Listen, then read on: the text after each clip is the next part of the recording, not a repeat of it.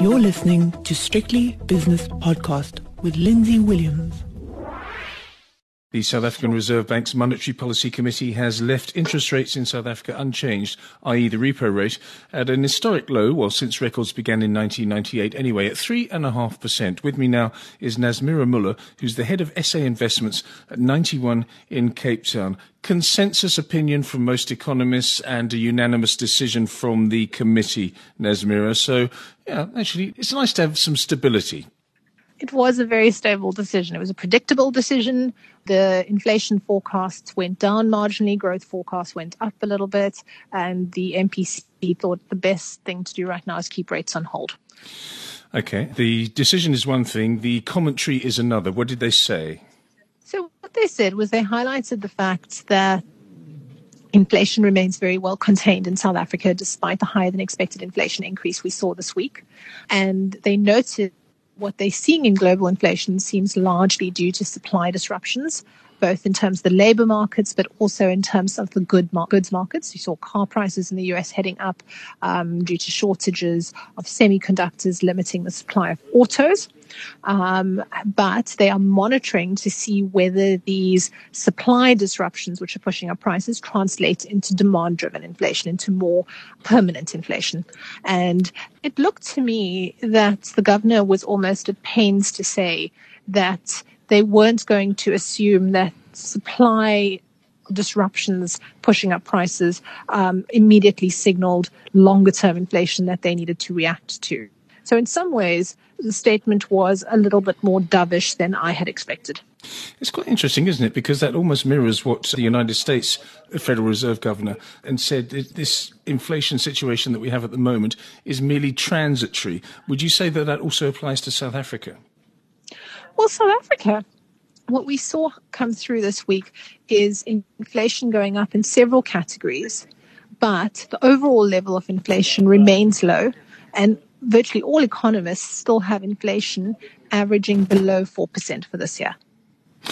Below 4.5%, below the midpoint of the inflation target of 4.5% for this year. So I think inflation in South Africa is well contained at this point in time, and though it's ticking up, it's not showing signs of moving above the 6% ceiling of the inflation target anytime soon. Tell me about how it works, because we had a 3.2% print the previous month prior to the CPI inflation number that we saw this week. It was 3.2%, but everyone was expecting a base effect to come in and it would spike a little bit to maybe 4.2, 4.3%. What happens now that that base effect has been sort of pumped into the system, if you like? Next month, what do you expect? Because it's no longer a base effect because it's a higher base, does it stabilize at that sort of 4 to 4.5% level, or does it come back down again? What's the procedure? So we expect it to fluctuate around this level for a little while. Remember, you've got a very low base for several months last year. It's not just a single month. So it's when you calculate the year-on-year growth rate for a few months, it will be a little bit higher than the average. Okay. It seems to me, as a layman, that it's all up in the air at the moment. It's very, very choppy. It's almost a month-to-month Lindsay, the problem number. was petrol prices. Yes.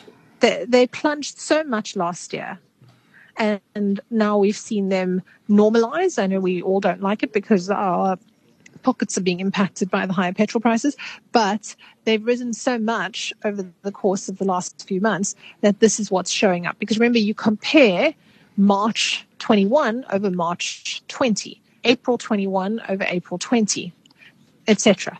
So for several months now, what you're going to see is this increase in petrol prices, the May this year over May last year, pushing up the increase for that month. So let's look at, you talked about 2020 to 2021. What about 2021 to 2022? Look in your crystal ball, please, Naz, and tell me what you see happening, whether it be from a demand side or a supply side, influence from international markets. It seems to me a very fluid and complicated situation. So I think our base case is that inflation is in the process of peaking in South Africa and will head lower as the year progresses. So it's not a question of saying we expect the year-on-year change to go up even further from these levels. Okay. What about the Rand? The Rand is obviously a very important factor here because it had a terrific 14, 15 months. And can that continue? Because that also comes into the equation because maybe some people are factoring in a stable Rand. But if the Rand starts, going back to 15.50, 16 over the next 12 months, that has to be taken into account. The major driver of the Rand over the course of the last year, the recovery in the Rand, has been driven by the fact that initially it overshot too much as global risk aversion rose dramatically as COVID was impacting the global economy.